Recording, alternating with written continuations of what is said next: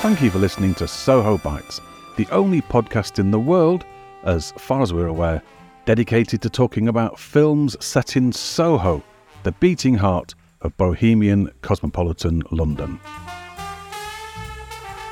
If you would like to support the show, you can do this in the form of a star rating or review at sohobitespodcast.com/review, or if you'd like to put a small amount of money where your mouth is, you can do that at sohobitespodcast.com/donate. Donations can be from as little as £3, which will buy, at London prices, about half a drink for one of our thirsty guests. You may hear some different URLs in the upcoming episode, but by far the easiest way is to follow one of those links. They are again sohobitespodcast.com/review and sohobitespodcast.com/donate. Thank you for your continued support and enjoy the episode.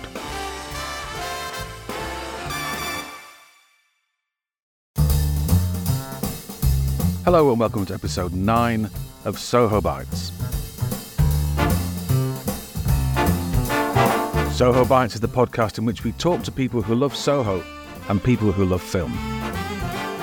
My name is Dominic Delaghi, and the theme of this episode is the noble art of pugilism. Although until about 5 minutes ago, I thought pugilism meant any fighting sport. I thought karate was pugilism. But I just looked it up, and it turns out that pugilism specifically means boxing. Who knew? Probably everybody apart from me. So, as one of the features on today's programme is actually connected to wrestling, maybe the theme isn't pugilism after all. So anyway, the theme of this episode is blokes fighting each other on canvas floors inside squares of rope called rings.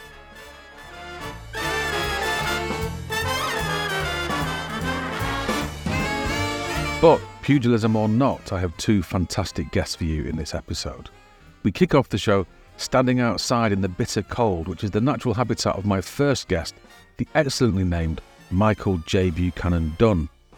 Mike will be telling me about a mysterious death that took place in Soho back in 1965, that of the much-loved celebrity, film star and former boxer Freddie Mills. I'll then be joined by the author, broadcaster and cultural theorist Ken Hollings for our Soho film chat. We'll be talking about the classic Soho noir Night in the City from 1950, in which two-bit hustler Harry Fabian attempts to muscle into the London wrestling circuit, much to the displeasure of the criminal cartel that runs it. I'll be talking to Ken in the second half of the show, so please stick around for that.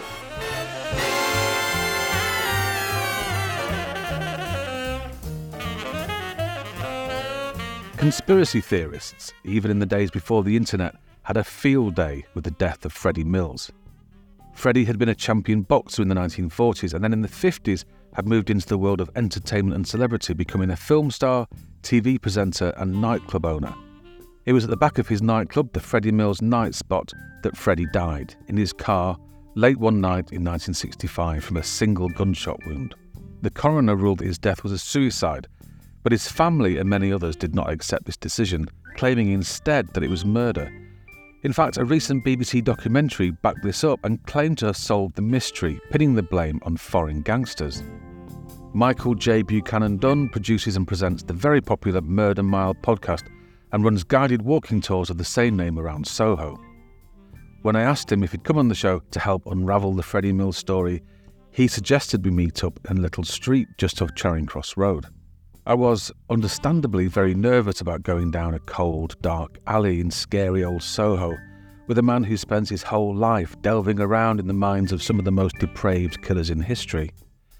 With my hands trembling and my knees knocking, I asked him where we were and, fearing the worst, why he had brought me here.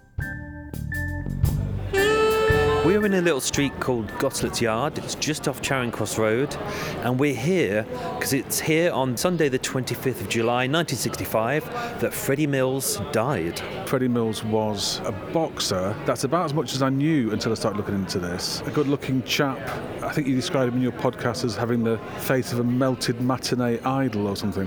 Who was he? How big a celebrity was he? How big a figure was he in the public imagination at the time? Freddie Mills was incredibly important. He wasn't particularly skilled as a boxer, but he could take a pounding. He was a clever man as well, so he started diversifying. He moved into television. As mentioned, he was quite handsome. He had charm, he had charisma, he was able to move into feature films, and he knew that his boxing career was over, TV career wouldn't last, so he diversified, moved into property, and set up a nightclub. And one of his nightclubs was here just off Goslet's Yard, a place called Freddie Mills Night Spot. Goslet's Yard, where we are now, I hope listeners can hear that it's quite noisy. We're outside a pub called the Royal George. There's people outside smoking.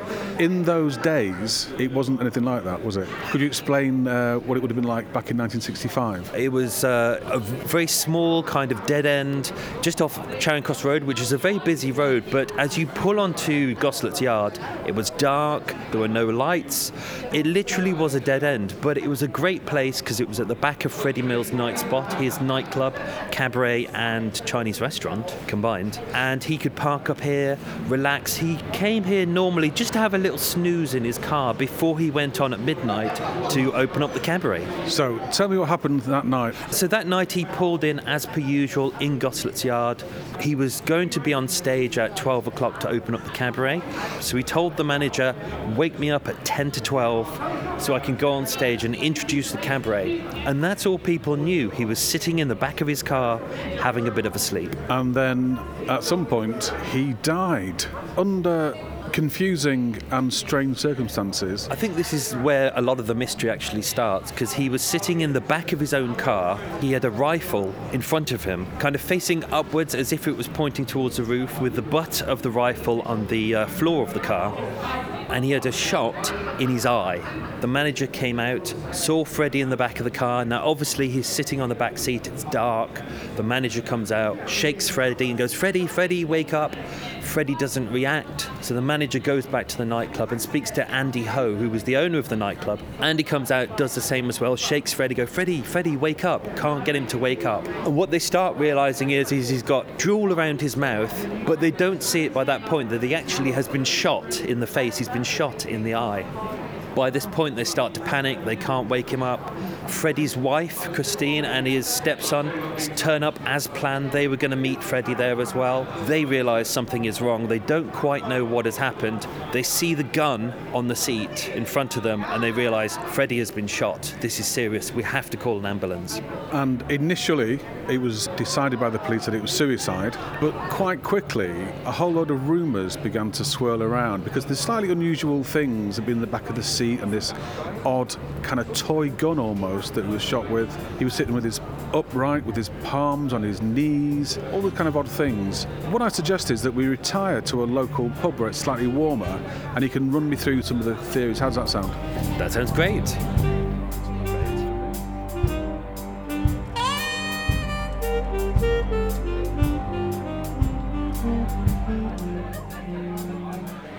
So we've come to actually a louder place now than we were before.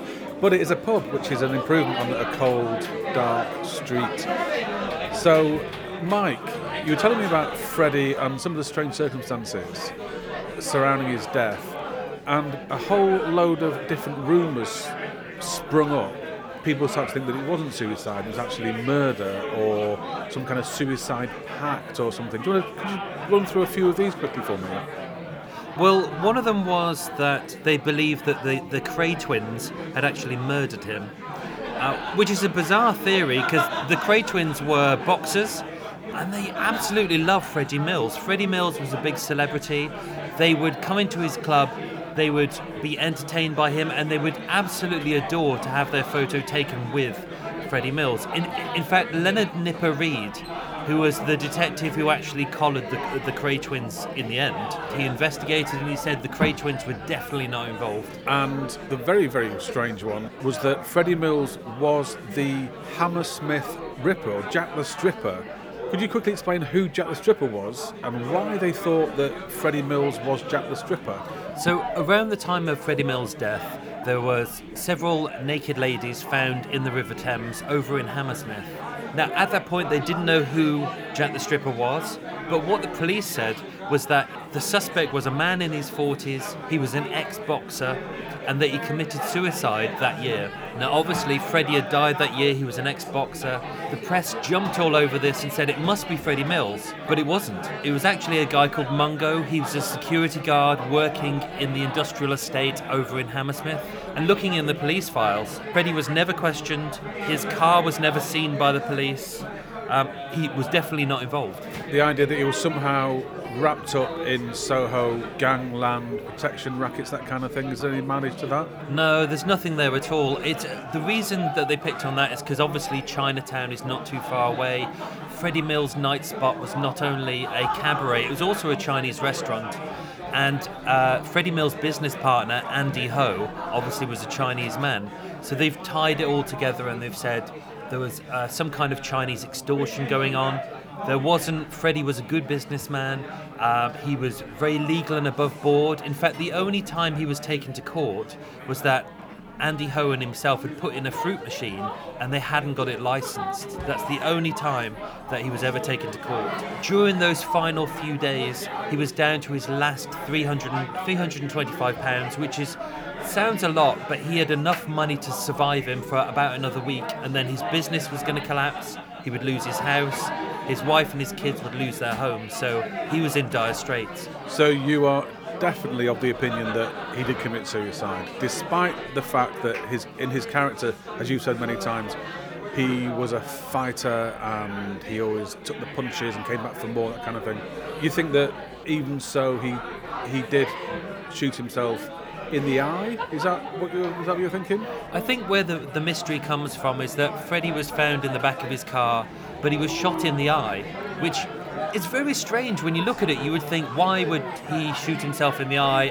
Or if it was an assassination attempt or a hitman, why would they shoot him in the eye? With a strange gun with false bullets. You're absolutely right. Obviously, he knew people who would have guns. In Soho, he probably knew a couple of gangsters, ex-boxers, so he could have got a gun from them. But he didn't want people to know that he was depressed, that he needed to kill himself. So he went to Mary Robertson, who's an old friend of his who ran a fairground attraction in Battersea. He said to her, "I'm doing a charity event, I'm going to dress up as a cowboy, can I borrow a gun?" She loaned him a gun that she had, a rifle used in a fairground, it was defective. That's why she loaned it to him. She knew it wouldn't work. While he was in her house, he stole 2 bullets. They weren't real bullets, they were clinker, which is basically, instead of an actual bullet head, it's compacted charcoal, which is the kind of thing you'd fire at a target in a fairground, and it wouldn't go through the wood at the back, but it would impact and it would make a bit of a dent. And it would go through an eye, into a brain. Absolutely. In fact, Freddie actually tried it out in his car. He loaded up the rifle, he fired it into the passenger side door, and it didn't penetrate the steel of the car, but it made a really sizable dent. So he reloaded it. What they reckon is he put it towards his temple. He pulled the trigger, the hammer hadn't clicked, it hadn't come down to fire the bullet, so he pushed it to the left to have a look down to see what had gone wrong. The trigger clicked and the bullet, or the clinker, went into his eye. But it didn't kill him outright. And that's the thing, is that a lot of people do think that he died there and then, but he didn't. He was shot in the eye, the clinker went into the base of his brain, and although he was immobile, he couldn't move. He sat in his car for, they reckon, about an hour and a half. He wasn't dead, he was still alive. He just couldn't move, he couldn't react, he couldn't talk. It's really horrible and really sad. And another one of these theories that have come up is the idea that Freddie Mills was secretly gay or secretly bisexual and was possibly being blackmailed. What do you think about that theory? The reason this came about was because Freddie was good friends with a famous singer called Michael Holliday. He was a performer at Freddie Mills' night spot. He was a big performer at the time, and only really Freddie knew that he was a gay man. Didn't have a problem with that. But Michael Holliday was suffering with depression at the time. Freddie tried to help him out, tried to guide him through this. Unfortunately, after performing at Freddie Mills' night spot, Michael committed suicide. Freddie was absolutely distraught about this. One of his closest friends had just committed suicide. He died. Freddie was so upset. And that's the problem, is the press picked up on it and said, oh, well, they must be gay lovers. But they weren't gay lovers at all. Freddie was a committed family man. He'd got children. And even Ronnie Cray, who was gay and who knew Michael Halliday and Freddie Mills, said there's no way. Freddie was a man's man. We have to jump slightly ahead now because there's lots and lots of detail. If people want to get the detail, they can listen to your podcast. I think it's episode 40-something. It's the episode marked Who Killed Freddie Mills? And there'll be links to that in the show notes. If I may now inject an element of controversy, you are aware, I'm sure, of the BBC 4 documentary that came out a couple of years ago.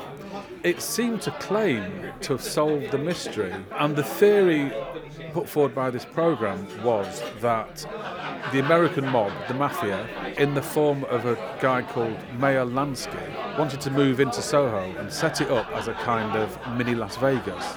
They had a man in London who was their conduit, a guy called Benny Huntman, and a couple of days before Freddie Mills was found dead, he went to Benny, desperate, and said, I need something like £2,500 to save the club. Benny Huntman refused to give him any money, and Freddie said, I'm going to go to Fleet Street, which was taken to be a threat because Freddie knew that Benny Huntman was working with Meyer Lansky to get the mafia into Soho. Benny Huntman then reported back that Freddie Mills was about to spill the beans on this plan. So Meyer Lansky put out an order for him to be assassinated. I can tell the listener that you're wrinkling your face at that theory. I mean, firstly, why would you murder someone by shooting them in the eye? Secondly, why would you murder them and then try and make it look like a suicide? Thirdly, why would you murder them? I'm sorry, it makes me laugh every time. Why would you murder them using a gun from a fairground, using a bullet that wasn't bullet but was made of charcoal? You wouldn't do that at all. You wouldn't murder anyone that way. This wasn't a murder. This was Freddie, a depressed man. If you break it down, Freddie was he was the light heavyweight world champion. He was a man at the top of his game. He was a film star, he was an actor, he was beloved by people. But by 1965, 15 years on, his star had waned. He wasn't important anymore. He got money problems. He was suffering with chronic headaches, depression. He'd just come off a bout of pneumonia. He was sitting in his car. He'd got £300 left, enough to last about a week. And he knew that he would be better off dead. He loved his family, but he needed them to survive, to do well. Freddie committed suicide. Sadly, that's the truth. Thank you very much to Mike there for a fascinating evening telling me all about the lonely and very sad death of Freddie Mills. Despite my misgivings, it turns out that Mike is actually a very charming fellow indeed, and is almost certainly not a murderer of any kind.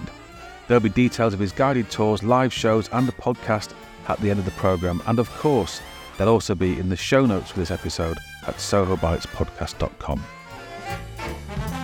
Actually, come to think of it, if I was a murderer, I'd pretend to be a very charming fellow too. My God, that was a close call.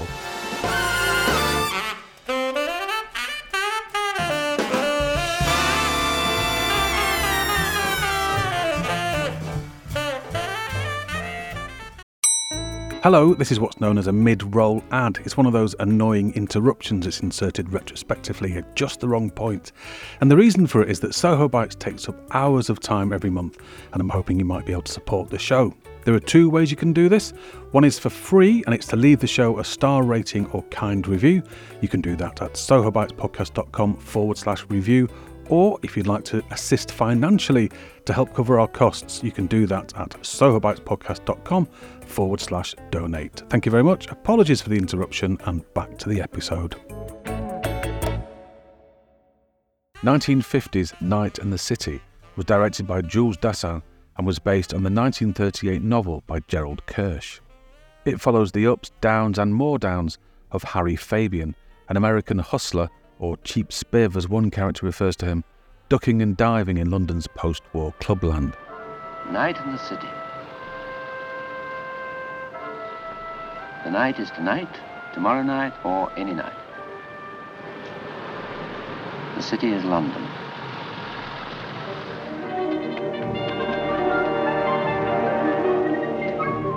When we first meet Harry, who's brilliantly played by Richard Widmark, he's running, pursued through the bomb-damaged streets around St Paul's by an unknown foe, and he continues to run for much of the film. He earns his daily crust by enticing gullible strangers into the Silver Fox Club just off St Martin's Lane, where they are roundly fleeced by the club's owner, Phil Noceros, played by Francis L. Sullivan, and his wife, Helen, played by Googie Withers. Harry is always on the lookout for the next big chance, the one business opportunity, legit or otherwise, that will propel him into the big time. His long-suffering girlfriend, Mary, played by Jean Tierney, is approaching the end of her tether and wishes he would just pack it all in, while his employers at the club ridicule the very notion that Harry will amount to anything. The scheme that Harry has been waiting for lands in his lap one night, and he sets about putting his seemingly crazy plan to take over the promotion of professional wrestling throughout London into action. The problem is that the wrestling racket is already under the control of somebody else, the calmly menacing Christo, played by Herbert Lom, who doesn't take too kindly to an interloper attempting to grease his way in. My guest for this episode's movie chat is Ken Hollings, an author, broadcaster and cultural theorist, and although he's written extensively about film in the past, he'd never seen Night in the City until I sent him a copy, and I do like introducing people to great films for the first time. I asked him, now that he'd seen it, if he was rocketing up the Ken Hollings list of favourite films. It's on its way. It's definitely a film, I think, that repays repeated viewing. I don't think it immediately lays everything out for you, because I think quite often it's a jumble of different elements, different genres, different approaches to what you might call the kind of criminal low-life type narratives that were emerging after the Second World War, which actually I quite like. After a while, it actually begins to enrich the film. I think the first time you see it, you feel it's a little lacking focus. Yeah. I mean, this is not about the performance, it's not about the cinematography, both of which are exemplary. It's actually just how all the bits hang together. Because you're not really given a lot of reaction time with the film, because you are bang straight into it. I mean, it begins with the central character, Harry Fabian, on the run at night, very starkly lit, out of breath, perspiring. You never really find out who the pursuer is. It's just the latest person who's been dealing with this. Yeah, exactly. You get the feeling that this is not the first time that this has happened. There's even a moment where he's running, where he's wearing this very loud plaid suit. This is Richard Widmark at his most venal. I mean, Widmark's an amazing actor, and this is still quite early in his career, and I think they're still kind of figuring out what to do with him.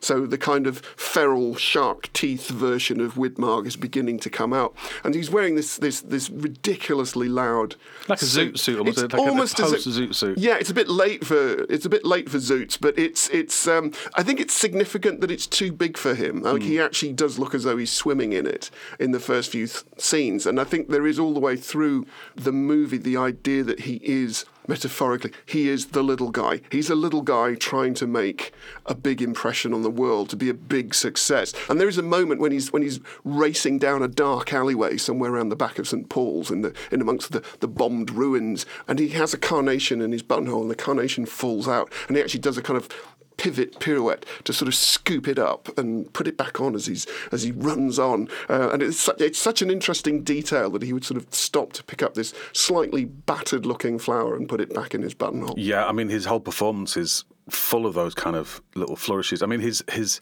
Richard Widmark's performance is spectacular, isn't it? I think it's extraordinary. I mean, by the end of the movie, where he said, I can't run anymore. I've been running all my life. I've been running and sweating. I mean, he has been running and sweating all the way through this film. He's unlike any of the other characters in his world, which is very much a sort of low-life, bohemian, semi-criminal type world. And what's really interesting is that everyone else has strong emotions. All the characters are motivated, sometimes quite psychopathically. They do have strong feelings, but they're very good at masking them, filtering them, keeping them tamped down. There's lots of characters that are burning with a kind of cold fury. Googie Withers in particular. Oh, yes, an amazing performance. But Richard Widmark as Harry Fabian, everything's on the surface. He can't hide anything for a second. It wouldn't even occur to him. He doesn't have the same kind of psychological breaks or filters that all these other characters have, who are sharks. I mean, everybody in this movie, except for one or two innocents on the periphery of its action, they're all hunter-killers of one kind or another, and they're all locked into some strange psychodramas of their own. Except him, Harry just wants to be big. He wants to make it big. He wants everyone to sort of, he wants everyone to throw a big parade for him. He wants the sense of being a big shot. In the UK version, I'm going to tease something we're going to talk about later. In the UK version, he is a kind of an innocent abroad, almost literally.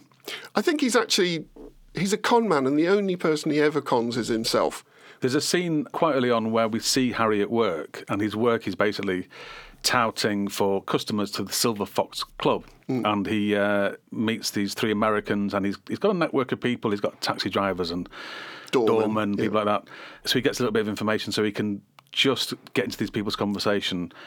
And actually, all he does is get them to go to a club. Yeah. It's not like he's ripping them off. They go to the club and they have a great time, I assume. And there they get ripped off. Yeah. Perhaps, but they're still going to enjoy themselves, They'll pay £5 for a box of chocolates or whatever it is, So I don't think he's doing anything particularly bad at any point, unlike everybody else. Should we talk about the power couple? Yes, you've managed to get us to the Silver Fox. Yeah. Thanks to the agency of Harry, we're now going into the Silver Fox, which is this club in a passageway that looks as though it's off Covent Garden. Yeah, it's between St Martin's Lane and Covent Garden. It's Right. that little run through there. Yeah. Which has a colourful old lady selling flowers outside and a piano accordionist. How's for you stocks and shares, Harry? Never mind. When are you going to open up your Paris lot? And you go down into the Silver Fox and you're in this really strange club where basically you go there to be fleeced. I mean, there's no question about that.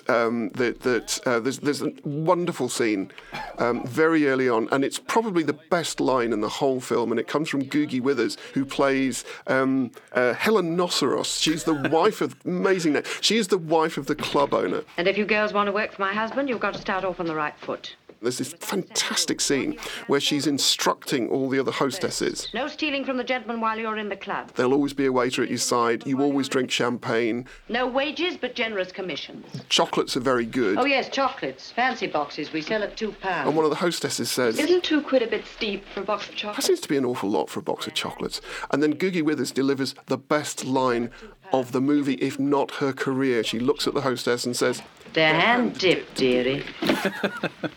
When the night's out, and so this is their trade. And while this is going on, Philip Nosseros, the husband, played by Francis L. Sullivan, large, purring figure, and he's in this office which has got glass walls that allow him to look out onto the club, but at the same time they look like bars, as if he's kind of imprisoned in this cage. So he's at the centre of this world, but he's also completely imprisoned and trapped by it as well. And his tragedy, if you like, his misfortune is that he is madly in love with Helen, his wife, played by the amazing Googie Withers, and she can't abide him.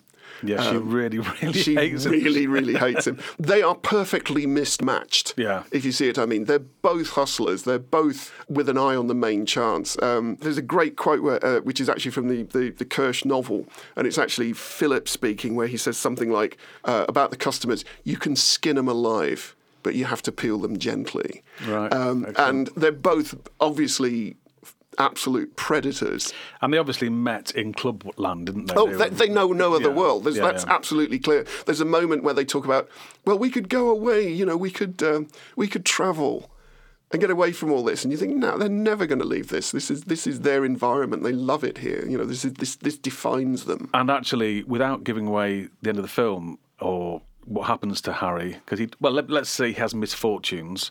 It's not going to end well for him. No, and you know that pretty much from the start.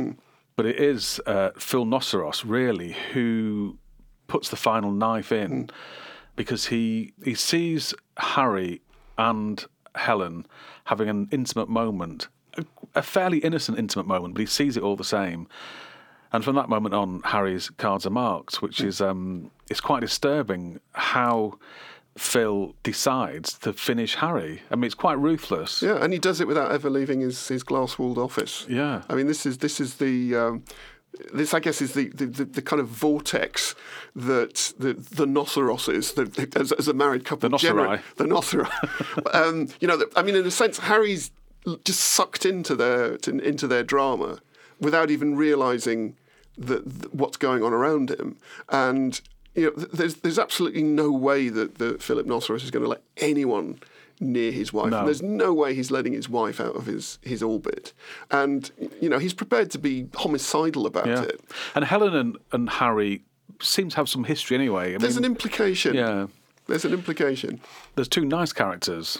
Yes, they're part of the American community. Yeah, there's an American enclave just off Dean Street from the looks of it. I don't think that has anything to do with the plot. Although I think in the original novel, Harry isn't American, but he's British pretending to be American. Yeah, he's an East Ender pretending to be American. Oh, yeah, okay. he claims, I think he's a songwriter and he's had connections with he was from Chicago. He's got Hollywood and gangland connections. Oh, okay. But the two other Americans apart from Harry Fabian are Mary, played by Jean Tierney, who gets second billing on the poster, which I think is generous. It's a bit shabby considering the performance that Googie Withers puts in. Who gets third billing, which is, that's one rung too low as far as I'm concerned. Yeah, and no disrespect to Jean Tierney. No, but really. Who is good. I think she is good. And Adam. Played by Hugh Marlowe. And he loves her. Adam loves Mary. But he's such a good person. He wants to help Harry because that will make Mary happy. It's almost obscenely good compared to everybody else. They're the only two altruistic characters in the whole film. It's interesting that they're both American. I think that's more to do with there was a definite trend at this time to feature American or Canadian actors and performers in British located or British made films in order to make them appeal to a broader American market. Yeah. But I think it's interesting the actors that they've chosen. Jean Tierney already had quite a reputation, and her costumes, her gowns are designed by Oleg Cassini, who is on his way at this point to be a major American couturier. He ends up designing for Jackie Kennedy. So he's very much, the coming modern wave of design. And then there's Hugh Marlowe, who's a really interesting actor. I mean, he just looks like a sort of American good guy, quite handsome features. He looks like a kind of "Hey, honey, I'm home" exactly kind of guy. Exactly. And his first scene when he's cooking pasta very badly, he's burning pasta. Yeah, he's burning pasta. Yeah, that's think like a sort of American sitcom scene. There is a kind of juxtaposition between Jean Tierney in her apartment making breakfast, and the kind of the image that she's quite domesticated, even though she also works at the Silver Fox. Yeah, she's doing breakfast at night time, isn't she? Yeah. And then there's Adam upstairs burning spaghetti, sort of trying to look out for himself. It's almost like the equation has just been laid out here. These two belong together. Yeah. I think Adam's there as a kind of narrative counterweight to Harry's schemes, because while Adam is solid and dependable and rocks the most amazing range of knitted men's casual wear. Yeah. I mean, he can wear a sweater vest. He doesn't have a 9-to-5 job. He's not a steady character at all.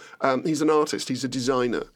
And he's good at it. And he does it really well. And he makes money. So he's almost like a kind of balance to Harry's mad schemes and ambitions. One last performance I want to talk about, because I think it's one of his best that I've seen him in, is Herbert Lom as Christo, yes, the wrestling promoter, and also, obviously, massive villain. What do you think of him?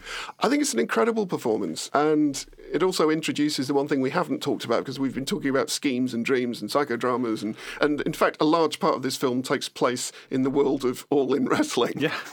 Which, really, honestly, it's true. He is the main wrestling promoter in London, and he absolutely epitomises this locked down, cold, predatory, apparently emotionless figure, but who clearly is very, very deeply attached to his father, He loves his dad, yeah. Who is this retired Greco-Roman wrestler, Gregorius, and he clearly respects and loves his father, and it's when Harry kind of manages to turn Gregorius's head and make him and persuades him that it's time to bring back good old proper wrestling.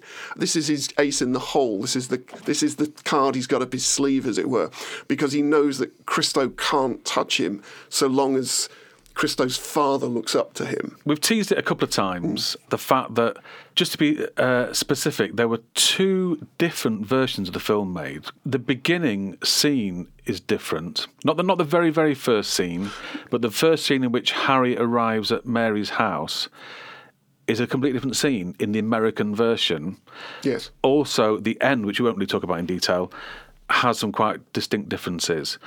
The majority of the rest of the film, as far as I understand it, is pretty much the same but has a completely different score. Yes. I mean, you're absolutely right. The opening sequence where we see Harry being chased down side streets by some mysterious pursuer, those scenes are the same, but the score is very, very different. The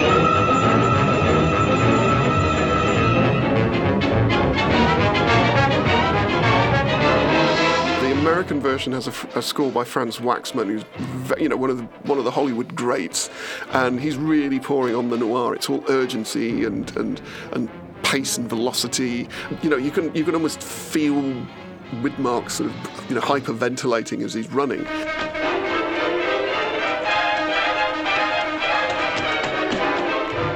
The score for the UK version by a guy called Benjamin Frankel, about whom I know very little, feels much lighter. So you're already in a different world. It's much darker, much more urgent, to use that word. In the American version. The American version, yeah.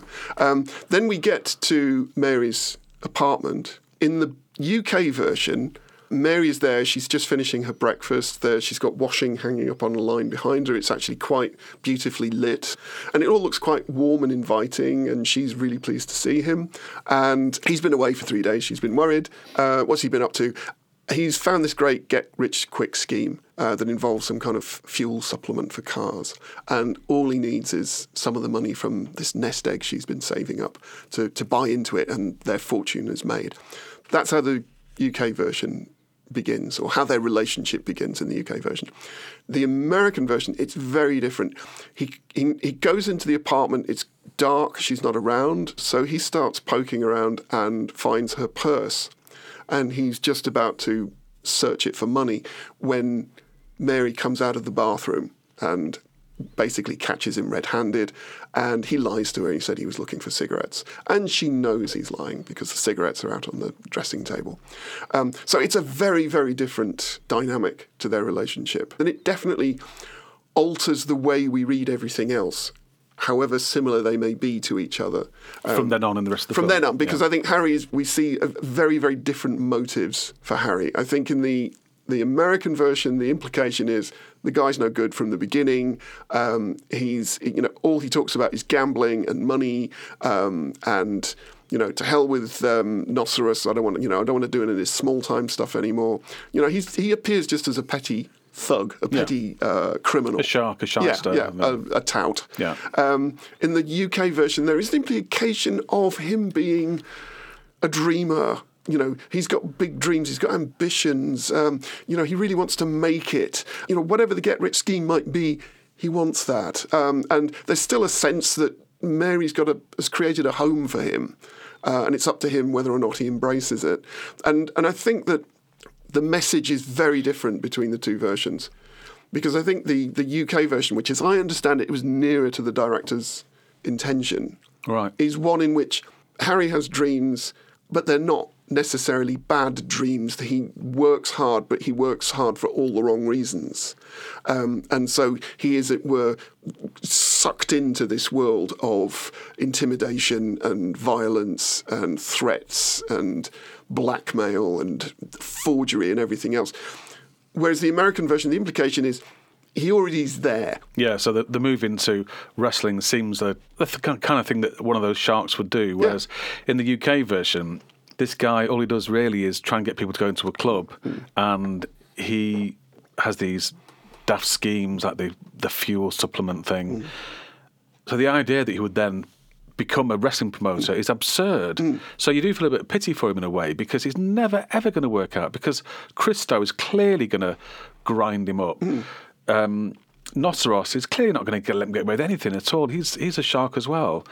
And I think in the American version, I think possibly we don't have as much sympathy with him because he's another shark swimming in the pool, and he just doesn't. He gets eaten, He's just not a very good shark. Yeah. one of the strengths of the UK version, because the Waxman score is pretty amazing, very powerful.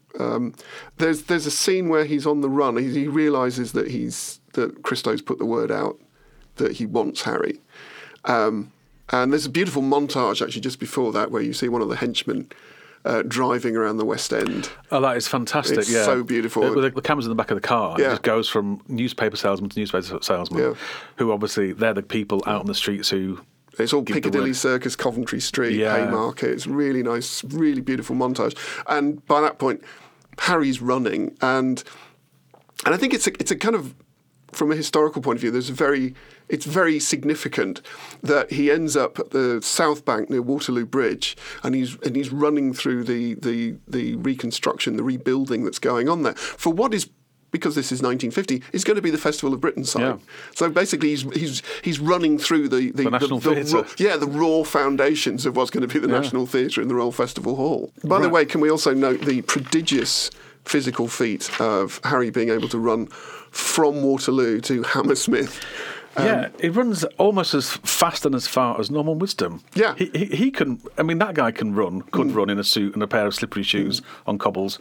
This is quite remarkable that he manages to get all the way to Hammersmith Bridge. Yeah. And it's so funny because he actually says, I can't run anymore. But it's daylight by the time he gets there. The sun is coming up at this point.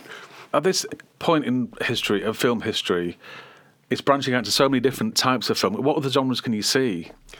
One of the most immediate ones is in the casting, that you've got people like Sullivan and Hayter playing Figler, the king of the beggars, who, if they haven't already, are already very closely associated with Dickens adaptations. They both look Dickensian even in this film. So I think there's certainly the portrayal of the small-time criminal, the hustler, the underclass, the underground. Yeah. It's very much a kind of Dickens type film in that sense. I mean, particularly Figler and the forger who always asks his own question and then answers it for himself. Yeah. Yes, And there's something quite Brechtian about Figler and his army of beggars. You know, he says, I can set you up with some artificial limbs, glass eyes. You know, you can make a good living out of this. Opera. So there's that, and I think there's also the beginnings of a much more socially minded drama, or a socially minded take on the noir thriller of this point. And I think it definitely comes out in the UK version with this idea of Harry as someone who just has dreams. You know, someone who's been knocked down, who's been belittled by society. At one point he talks about, you know, his father and the welfare state sort of being dismissive of him, not giving him a chance. It's almost like an Ealing theme, that. It's almost an Ealing, but also this is 1950. 1949, the breakout success on Broadway is Death of a Salesman by Arthur Miller. And there's something of the Willy Loman dreamer about Harry. He's got the same kind of quality. And I think the moment when Adam, in his beautiful Hugh Marlowe American voice, says profoundly of Harry right near the beginning of the film, he's an artist without an art. And I think later when Gene Tierney as Mary says to him, you know, you've worked harder than 10 men, but it was for the wrong things. I mean, I could just hear characters in Miller's drama saying that about Willy Loman, this dreaming salesman who's kind of lost everything on the idea of being well liked and popular and successful. Ken Holling's most recent book, Inferno, launched a few days ago and is about underground films, exploitation movies and American trash culture in the 1960s. You could buy a copy on Amazon, but wouldn't you feel better about yourself if you supported an independent publisher by buying it directly from them? Just go to strangeattractor.co.uk/shop, spelt SHOPPE/Inferno. And you can find out about Ken's other work at kenhollings.blogspot.com. And many thanks to Ken for coming on the show.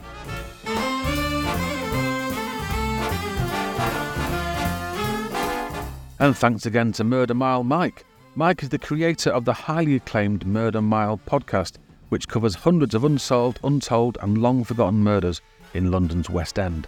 He also runs Murder Mile Walks, a 5-star walking tour of Soho's most infamous murders. You can find details about all of these at his website, murdermiletours.com. And if you'd like to see him live on stage, he's taking part in a Fever Talk at Dingwalls in Camden on Tuesday, March 24th, called Secrets of Serial Killers. Details about this and all of the information I've just been firing at you can be found in this episode's show notes at sohobitespodcast.com. And of course, if you'd like to comment on anything you've heard in the show, or if you'd like to suggest a Soho film for us to talk about, you can get in touch with us on Twitter. We're on @BitesSoho, or you can email sohobitespodcast@gmail.com. In the next episode, I get to climb the clock tower of St Anne's Church on Dean Street, which is where I spoke to author and historian Rob Baker about Brilliant Chang and the post-World War I moral panic around young women taking drugs. And because when you're on drugs, it's difficult to come off them, the film chat is about Cocaine, the 1922 silent directed by Graham Cutts. Michelle Facey, a silent film programmer for the Cinema Museum, makes a return visit to Soho Bites to talk about that. Soho Bites is produced by me, Dom DeLargy, and is based on an original idea by Dr. Jing'an Young. You can follow Jing'an and her new research project on Twitter on @CitiesInCinema. Jing'an's new play, Life and Death of a Journalist, is on at the Vault Festival in Waterloo until March 1st. More details about this are, of course, on the show notes for this episode at the usual place, sohobitespodcast.com. That's it from me for now. See you next time.